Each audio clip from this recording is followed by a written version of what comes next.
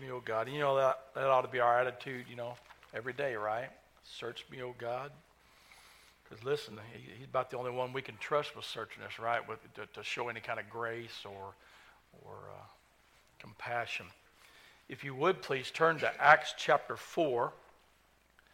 We're going to look at Acts chapter 4 verse 32 through chapter 5, verse 11. And what I'm going to do this morning is I'm going to read verse 9 to 11 of chapter 5 as you stand for the reading of God's word, and then I'll pray. Acts chapter 5, verse 9 through 11, and then I'll pray. Then Peter said to her, "How is it that you have agreed together to test the Spirit of the Lord? Look, the feet of those who have buried your husband are at the door, and they will carry you out." Then immediately she fell down at his feet and breathed her last. And the young man came in and found her dead, and carrying her out, buried her by her husband. So great fear came upon all the church and upon all who heard these things. Let's pray. Dear Heavenly Father, we come to you and we lift up this service to you, which we have already through music and through other prayers and through our giving. Father, we lift it up to you as a way of expressing our love to you. And we do pray that you would move in our midst in a way that whatever we do here today in the form of worship would give you glory, and it would bring us your goodness, that you would open our eyes to understand, open our hearts to embrace. And Father, we just thank you for this day you've given us to come and worship as God's people, the one and only true God. And we ask this in Jesus' name. Amen. You may be seated. Amen. Yeah, Bill was right. I might say something about Joey, but all I can say about Joey is I was supposed to pick him up. It was supposed to come in around, 2 in the afternoon, and it kept getting delayed. So I finally picked him up at 2 in the morning. So I'm in Oklahoma City for 12 hours, figuring out how to stay at a Love station, hang out in my truck, sleep in my truck, whatever. So we left the base probably about 3:30, and we were in Okema by about 4:30, and I told Joey, I said, I've got to take a nap. I can't see the lines anymore. So he got something to eat, got perked up, and he drove the rest of the way home. So me and him got to Inola about 6:45. We crashed about 7:30.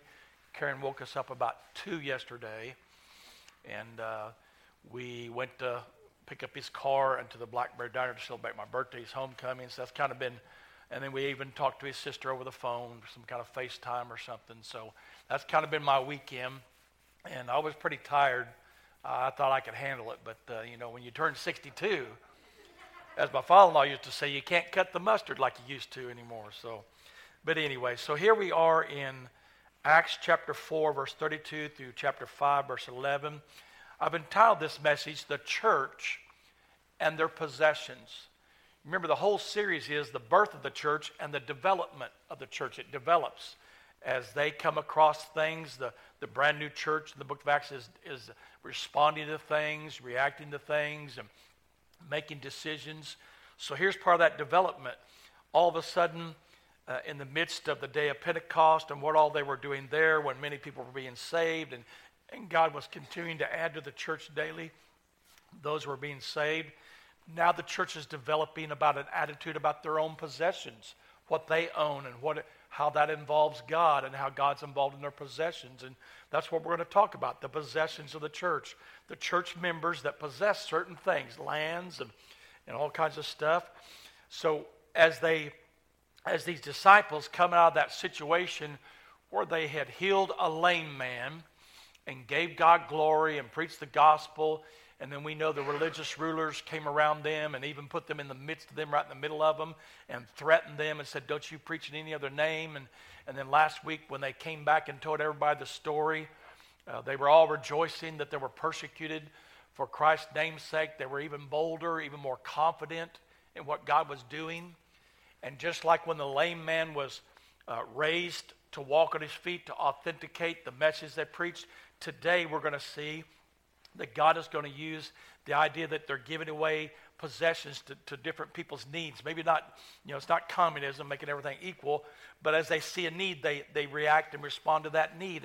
And God's using that to authenticate, once again, what they're doing, their message, in their generosity. Because it'll go on to say later on that, fear fell on the church. In other words, they just became deeper devoted to God. And we read that in the text. So as we talk about the church and their possessions, it's a further development of the church in that day responding to their situations, what God is doing, and whatever situations God's put them in. And you know what?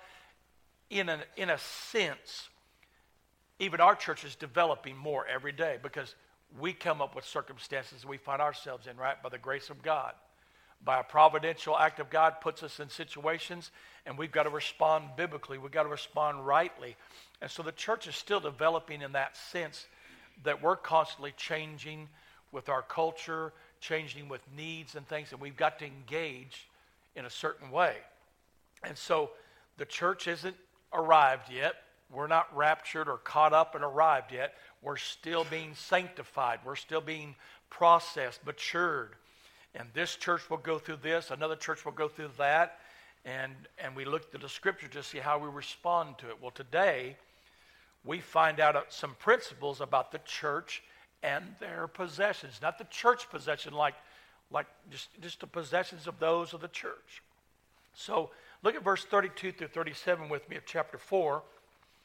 And in those verses we find out many shared and gave, and in their giving they strengthened the church's influence.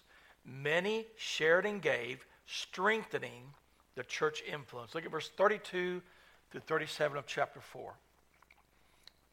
Now the multitude of those who believed, remember people were being saved as God was adding to the church daily. Now the multitude, or the majority of those who had believed, were of one heart and one soul. Neither did anyone say that any of the things he possessed individually was his own. In other words, it's not just for me. But they had all things in common, that is, concerning need and meeting needs. Verse 33. And with great power, during that time, and with great power, the apostles gave witness to the resurrection of the Lord Jesus. And great grace was upon them all. Nor was there anyone among them who lacked. For all who were possessors of lands or houses sold them and brought the proceeds of the things that were sold and laid them at the apostles' feet, and they distributed to each as anyone had need.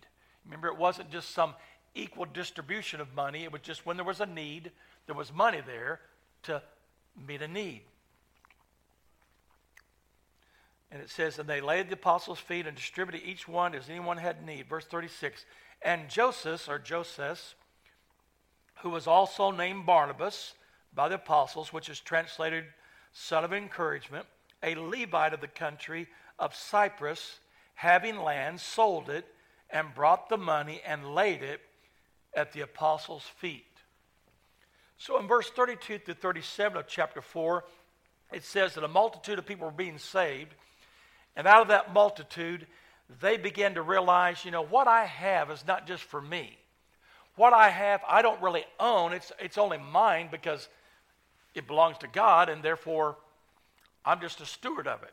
So in that attitude of oneness and the idea of helping other people, many of these people began to share and give to those needs, and therefore it strengthened the church's influence. Now, I've pastored some churches that were very generous, but there were times in their generosity, it was kind of us four and no more. We ain't doing that. They didn't realize that what the church had or what the church folk had was something as a steward to give away or to give to something that gives God glory, to help somebody. And they just wouldn't give beyond whatever they had already designed. And lots of times when we have that attitude, we forget it all belongs to God. It's not my money. It's not your money. And of course, once we gather like we do, we took offering, we gather, and we as a church decide to do something, then we ought to do it.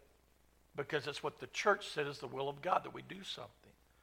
Well, this church in that day, they began to share, they began to give. And in that giving and that sharing, and in that attitude of oneness concerning people's needs, it strengthened the church's influence.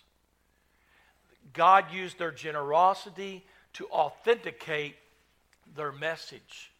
People saw these people living in a world that was dog eat dog at worst, and you scratch my back if you'll scratch my back at best. They all of a sudden saw a church that said, you know what? Everything I have is available to go to the church to do what God wants to do to help somebody, so that through that we can authenticate what we say. Well, what's the message of the gospel? For God so loved the world that he gave his only begotten Son, that whoever believes in him should not perish, but have everlasting life. In other words, God in his generosity gave all, because we had a great need called salvation. We had a great need for our sins to be paid for. And the church here, in their generosity and their oneness of generosity, they're authenticating this gospel, saying, just as we believe God gave to our greatest need, we're going to give to your need. And it's just an influence of saying we believe in what we say we believe. Their attitude was oneness as a church. Oneness. What does that mean? Well, first of all, let me tell you what it doesn't mean.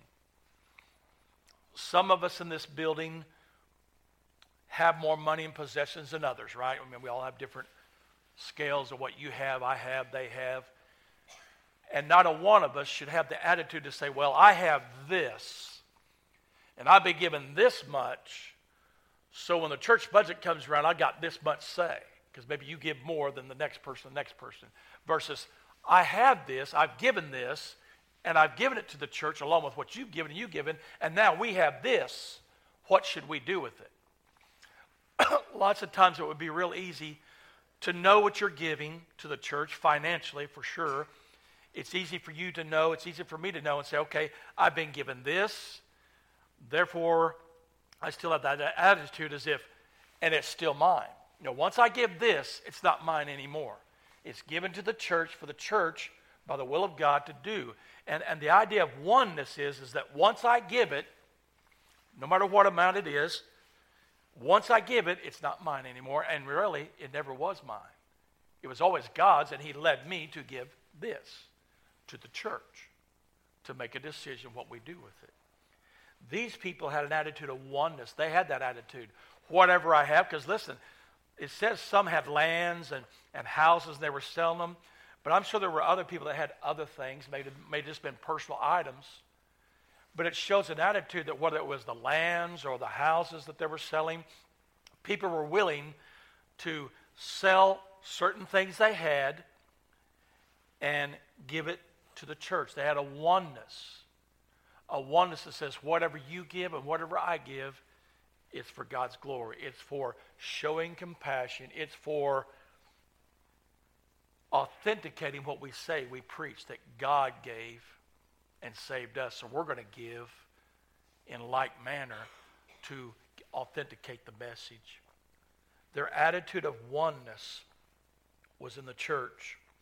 Their attitude of devotion was shared in the church because many people, lands, houses, whatever they had, they were selling them.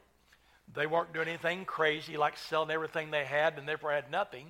But they were either selling out of surplus of what they had, or some might have been selling things sacrificially, but they were doing it for one reason. And that's to authenticate God's message of giving his Son and to show and influence the world around them. They had a devotion that was shared amongst all of them. And because of that, they were of one accord in this time of giving of possessions. They were giving to distribute within the church first and foremost, because it says, as any of them had need, it was taken care of. It was taken care of. Why was that? Because many of them shared the idea, the attitude that, you know what, God owns all that I have, and whatever he leads me to sell and give to the church, that's what I'm doing. They had a oneness so that we can authenticate God's message and we can help and provide hope for those within the church and those outside the church. So many shared, and it gave strength to the church influence. It authenticated what they said they believed about how much God gave. Secondly, chapter 5, verse 1 through 6, not only were many sharing and giving, which strengthened the church influence, but in chapter 5, verse 1 through 6, some purposed and lied about this time, and it weakened the church character. Some purposed and lied, weakening the church character. Look at chapter 5, verse 1 through 6. But, in other words, in opposite of what these other people were doing, but a certain man named Ananias, with Sapphira, his wife, sold a possession. And he kept back part of the proceeds, in other words, for himself, okay? Some of the proceeds, his wife also being aware of it, and brought a certain part of that and laid it at the apostles' feet. But Peter said to Ananias, "Why has Satan filled your heart to lie to the Holy Spirit and keep back part of the price of the land for yourself? When it remained, was it not your own?" In other words, when you had it and hadn't sold it, wasn't it all yours to keep? When it remained, was it not your own? And after it was sold, was it not in your control? In other words, at least tell the truth about what you're doing. I sold it for $500. I kept $250. I'm giving $250 to the church. But that's not what Ananias was doing. He sold this possession of this land like everybody else did and pretended to say, "I'm giving all the proceeds," but he didn't. He says, "Wasn't it within your control? Why have you conceived this thing in your heart? You have not lied to men, but to God." Then Ananias, hearing these words, fell down and breathed his last.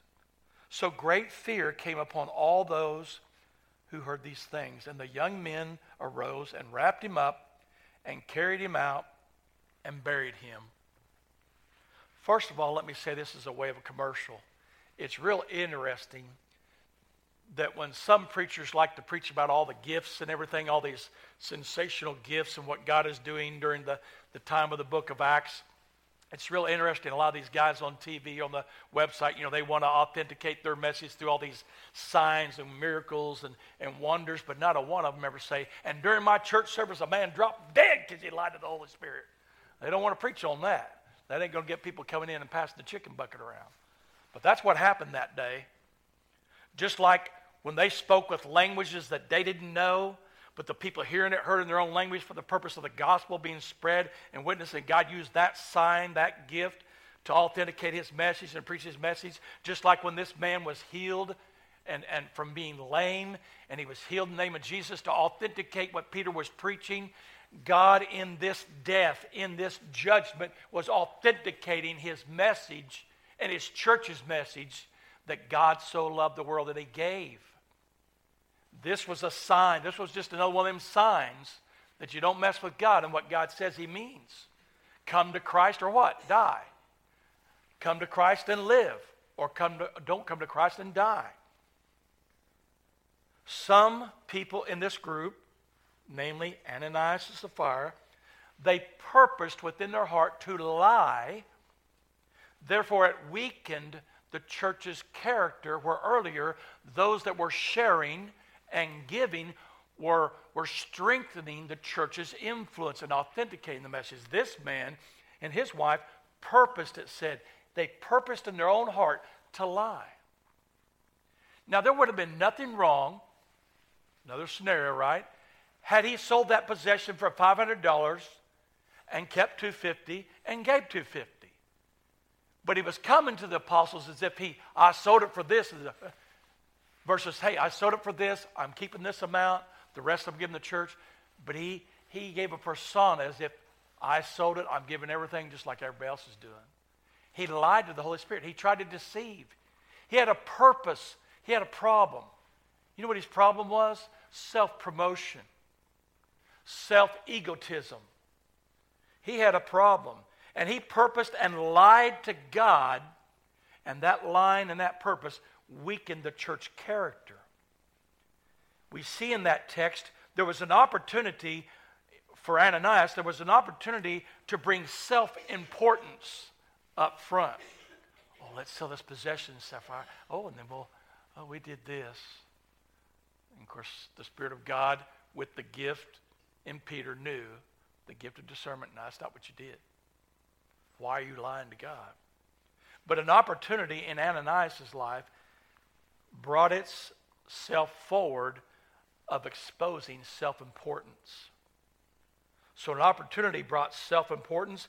This opportunity not also called out through Peter, it called out that self-promotion. God, by the gift of just Peter knowing discernment, he called it out. Why are you lying to the Holy Spirit? Why are you lying to God? Why are you doing this? Was it not within your power when you sold it to know that you're going to keep something or give it all, but don't lie about it? Peter called him out. God used the gift of discernment.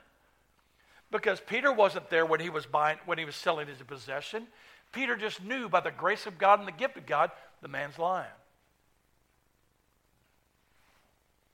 You ever heard them preachers, they're standing there, oh, yes, Lord. Oh, yes, yes, Lord. You know, the word of knowledge. What Peter's doing is not that.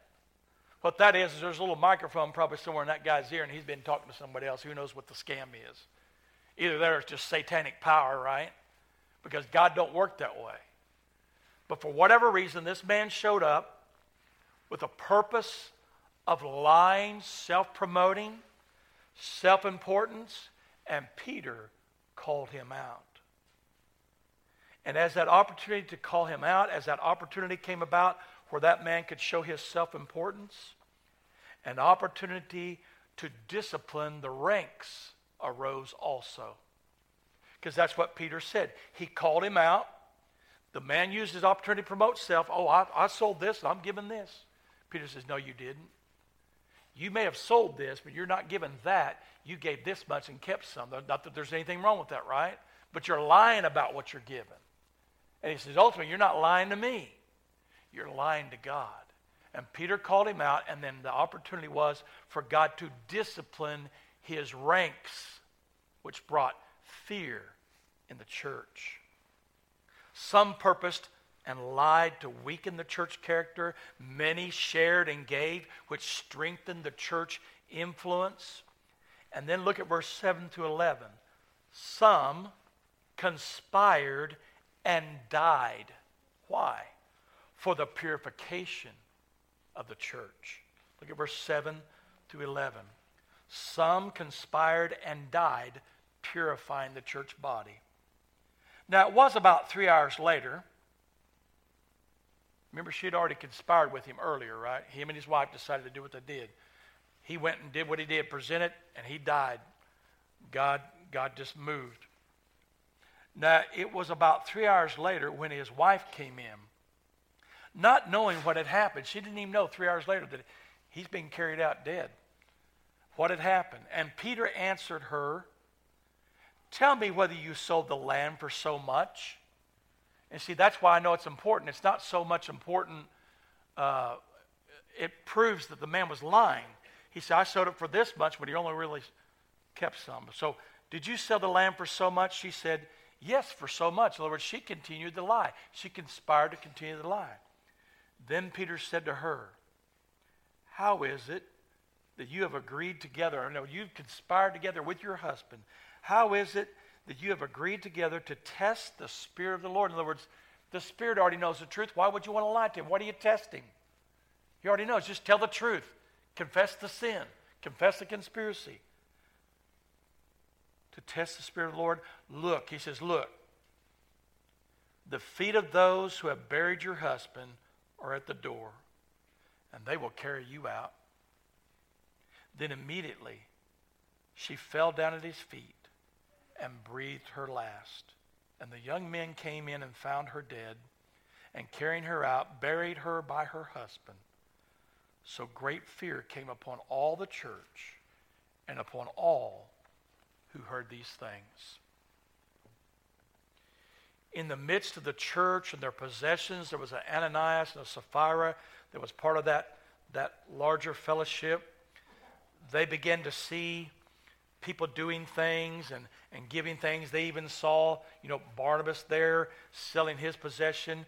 But remember, all the people, whatever they sold it for, they were honest about what they were giving from it. Whether they were keeping some or not, we don't know. But we know they were selling possessions, and out of those possessions, whether it was all of it or some of it, they were always honest about what they were giving and how they got it. And when they were doing that, it was bringing great influence and great authentication to the church. But in that fellowship, there was an Ananias and Sapphira. And they thought, wow, everybody's paying attention to so-and-so that gave this. Matter of fact, it even mentions Barnabas. He gave something. Maybe they'll put our name down here. Well, they did. The Spirit of God did, didn't they? But they were wanting to do it for self-importance, self-promotion. So they sold whatever they sold, kept some up in their pocket, which there's nothing wrong with that, but gave the other part to the church, but gave it with the idea that I sold it for this. They were lying. Maybe they had a smaller possession than the other people had possessions. Therefore, in their minds, I'm giving less, so I need to elaborate on it and make myself look important. I don't know. All I know is they were lying and conspiring for their own self-promotion for sure. And God disciplined them. This conspiracy, Peter shows grace with a question. He says, ma'am, 3 hours later, did you not sell it for this? In other words, he gave her the price that the husband said he sold it for. Now, she had an opportunity to say, well, and of course, she didn't know her husband was dead. She could have said, well, me and Ananias were thinking about that, but no, we sold it for this instead. She had an opportunity to say, nope, we did not, to do the right thing.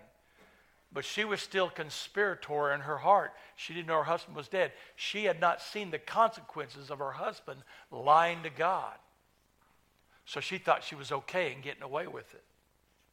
But Peter shows her grace with that question. Did you not sell it for this much? And she could have said, nope, we sold it for that much. So Peter was showing grace with a question. Peter also shows discernment with his authority.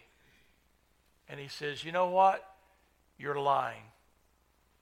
And the very men standing at the door that carried your husband away are going to carry you. He had authority by the Spirit of God and by the grace of God to pronounce that kind of judgment.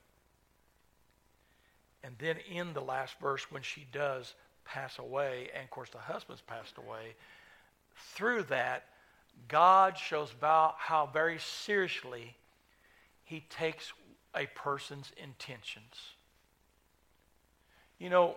We all live in an American world where lots of times things can be elaborated. We can embellish things, and I guess that's okay if you're trying to find a little humor in something or trying to do something sarcastic on purpose. Because usually when you're doing something sarcastic on purpose or embellishing on purpose, everybody knows you're just embellishing for effect. These people had the intention not to embellish for some kind of effect to bring humor or joy or anything. They were embellishing on what they were giving for a self-promoting purpose. It wasn't to cause you to laugh or to maybe illustrate a lesson or to try to convey something to you. It wasn't for a positive outcome. It was for their own selfishness. And God takes seriously how we speak about ourselves and our intentions. It shows that in this story, the original people that were just giving, and they were giving the proceeds of those possessions to the church, trusting God to use those for his glory, to help other people, to bring hope, to authenticate the message. He saw a genuineness there, and they were influencing people around them by giving honestly and by stating what they gave honestly. But this Ananias and Sapphira, in the midst of this new development of the church where people were giving and giving away possessions and things, God wanted to make real sure in this early development of people giving to the Lord's work that, hey, intentions are the main thing. So the point is this. I had a couple in Kentucky that wanted to give to the church. So we sat down with me and myself and that couple. We looked at their budget. They definitely were being responsible to pay their bills. They had 2 teenage girls. They could only do so much. But through that budget, we figured out, okay, then this is what we know you can give to the Lord. It's not the percentage you're wanting. It's not the amount you're wanting. But you be faithful with this is what I told him. You be faithful with this. And God will honor you. God will take care of you. But you be faithful to God. And you commit it to God. 3 years later, I'm already gone, and I get a phone call. And they had a certain number they wanted to give, but they knew they couldn't. They had to be responsible to pay their bills, so they could only give this much. 3 years later, they had gone to another church of like faith, got busy, working with the youth of that church with their daughters. And within that first year of those 3 years, they were asked to be the youth directors, like really be in charge of everything. So during that first year, they were asked to be the directors. They were still doing it for free. They were still just giving that small amount to the Lord that they knew they could through their budget, being responsible not only to give to the Lord, but also paying your bills, being a good witness that way. And then during that second year, someone says, now that you're the youth directors, and now that it's growing and the church is growing, we would like to pay you something for being the youth. Well, we never thought about that. Well, we want to give you this per week based off all the efforts and labors that you're putting into the youth. You know what that amount was every week? Exactly what they desired to give every week. 2 years back when they just said, I can give this, I'll give this, and God, you just honor it. Now, there's no guarantee that that's going to happen, right? But God authenticated to them, look, you're giving faithfully, you're giving responsibly, you're giving what I have provided you to give, and through that, God authenticated to them that, hey, I honor obedience. And whatever they were given as the youth director, that became the amount they gave right back to the church. Now, that doesn't always work out that way. They could have been a couple that could have continued to work with the youth and still only gave this amount because that's all they would have had. But in this case, God was showing them, I'm going to bless your obedience. What was God doing to Ananias and Sapphira? Well, they had bad intentions. It was all about self. It wasn't about God's work like this couple that I talked to. They just wanted to help God's kingdom. They really loved the Lord, and they just wanted to help. Well, for a long time, they just gave sweat equity, didn't they? And a little amount. Well, these people's intentions, Ananias and Sapphira, was about self. And they gained the rewards of their own. And God judged their intentions. In this case, very drastically through death. So that while this idea of giving to the church and the church work, that the church was developing the idea of how they're going to do it and how it works and how they're going to be benevolent with it, God was making sure, look, long as you know, as you start this thing, selling your possessions and giving, and just like we give of our labors and everything, he said, just know, it's not so much about the amount you're giving, it's about your intention. And if your intention is to obey me, and to do what I've provided for you to do, then you're going to be okay. But if your intentions, whether it's a lot or not, is about you, there's a consequence to it. And in this case, it was a very extreme consequence, so God could pull in the reins of this idea of giving. Because had this conspiracy and tomfoolery continued and there was no punishment, then there would have been no standard for how you give to God, right? I mean, whether I want to promote myself, but God said, no, the standard is that you're giving to me. It's an act of worship. It's not about you anymore, Steve. It's about what I've provided for you and what I've led you to give, and you give it knowing that you're trusting me with this and trusting the church to do what I want them to do with it. It's no longer yours, Steve. It might have been yours through labor and by the blessing of God, but it all belonged to me, and I've given it to you as a steward to put it down and then trust me with it. That's the standard of giving. And these people were experiencing the extreme response of God to their lack of intentions. The church and their possessions was a reflection, number one, of their trusting God. Some were selling, many were selling, and given back to the church. It was a reflection of their trusting God. Not only to trust God with what they have left, but to trust God to use what they're giving. but it was also an exposure of those who would promote self and promote self-will and want to make their name important. So we learn through this idea of giving of our possessions and having possessions. We learn that it's not just a simple transaction. It's a matter of attitude and intentions. So as we give on Sunday morning, Sunday night, Wednesday night, or maybe you give during Sunday school, why do we give then? Do we give just out of duty? Do we give for self-promotion? Or do we give as the Lord leads, and we give willingly and freely for the glory of God and the good of the people and to help the community and to authenticate that we believe that just as I give to the needs of others and the needs of the church, God gave to me in my greatest need. Are we reflecting that? Is that our intention? Is our attitude? And it ought to be our attitude as we come in one accord to give to the Lord's work. The invitation to the believer is that we as believers must give to God, knowing that all that we have belongs to Him anyways. Our possessions are for the purpose of meeting our needs. In other words, I possess things for the purpose of meeting my family's needs. When I went to pick up Joey the other day, I didn't bring any food. I didn't bring extra food. I brought some extra water because I assumed I would get at the airbase about noon. He'd fly in about 1:30. I'd see him at 2. And then we would go home. But it ended up being a 12-hour day till 2 in the morning. But I possessed a card called a credit card, and I could buy more fuel in my car that I was sitting in, sleeping in. I could buy another meal during supper time because I had things, I possessed something to take care of my own need, right? But yet this morning, when the offering came, my wife and I, as an act of worship, also gave to the needs of what the church sees the needs of others. We gave it with a heart of intention to do the right thing, to obey God.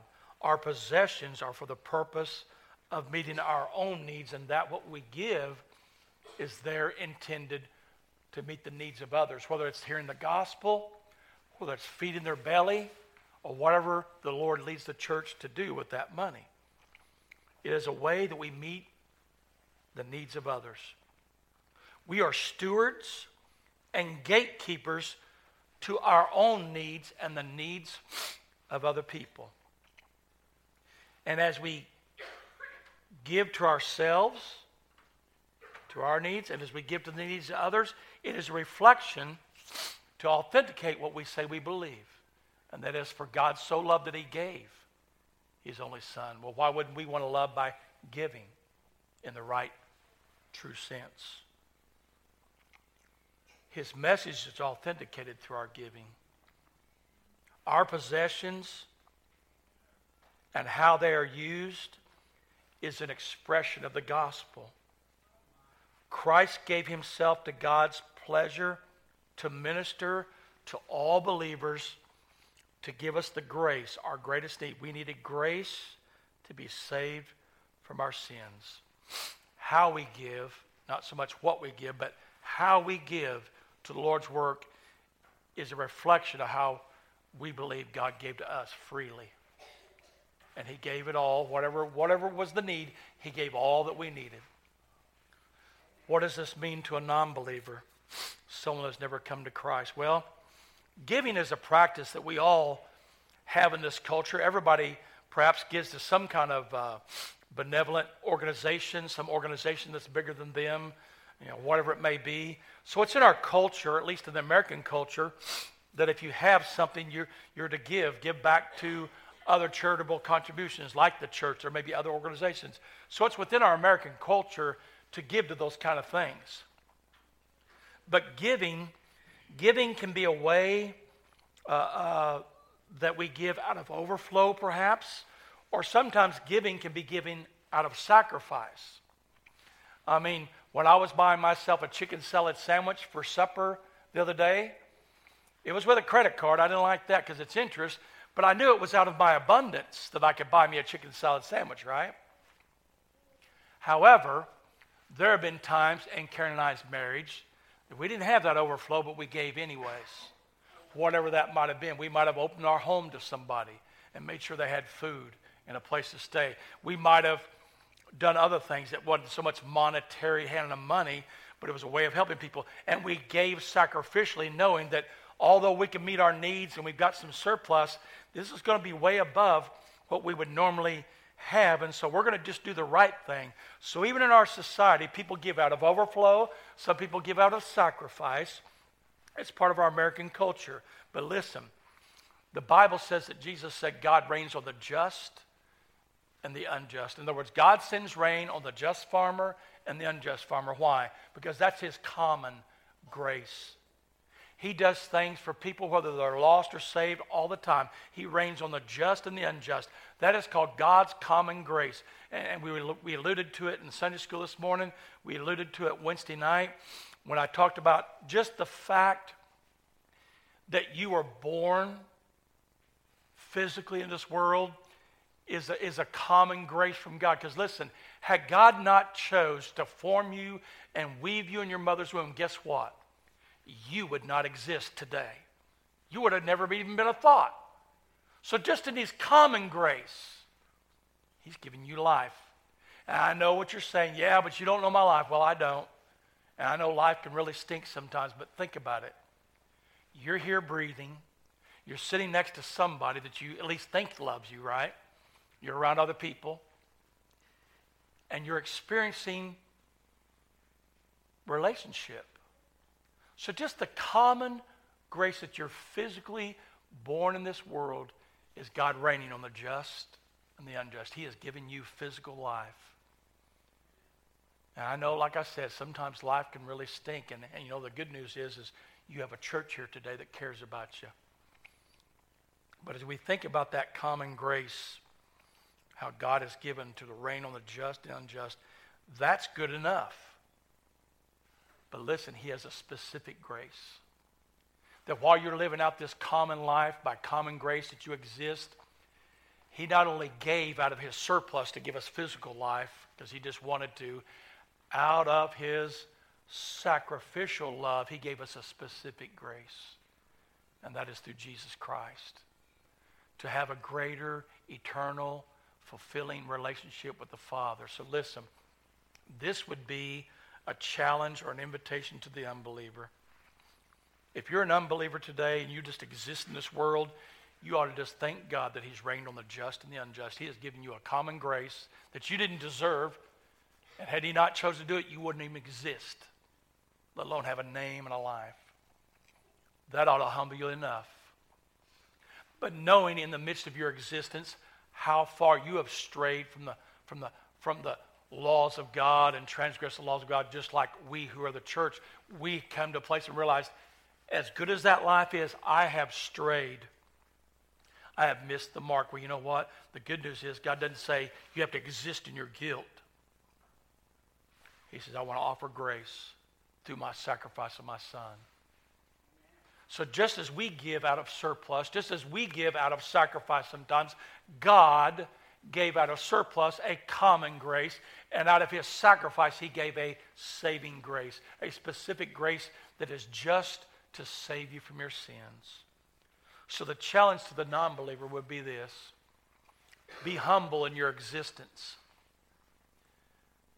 Be repentant of your condition and turn to God. And find not only just enjoyment of common grace in this life, but find a eternal, gracious grace in eternal life. Find true purpose. Find true devotion like the people earlier. They gave because God gave to them. They're just reflecting God in common things. And some gave out of the general overflow, and some gave sacrificially. Some gave this much, some gave that much. And then, of course, some of them made it all about themselves. Don't be a lost person and make it about yourself, because it'll end in eternal death. But if you'll come to Jesus Christ and say, God, I'm just glad I exist today, as the preacher said. But God, as I exist, I know it's not good. And I know the outcome's not going to be good. And then we would encourage you to cry out to Jesus Christ as your Savior and be saved through his sacrificial giving. So I'm going to ask Bill and the ladies to come forward for hymn number 418. And if you're here this morning and God has convinced you that you need Christ, God has tugged on your heart, I'm going to encourage you to do one of two things. Either come down this aisle and say, preacher, I need to get saved. I need to get saved today. Or right where you're at, reach out to God and say, God, forgive me, a sinner. I need to be saved. Call out to Jesus, because whoever calls on him will be saved.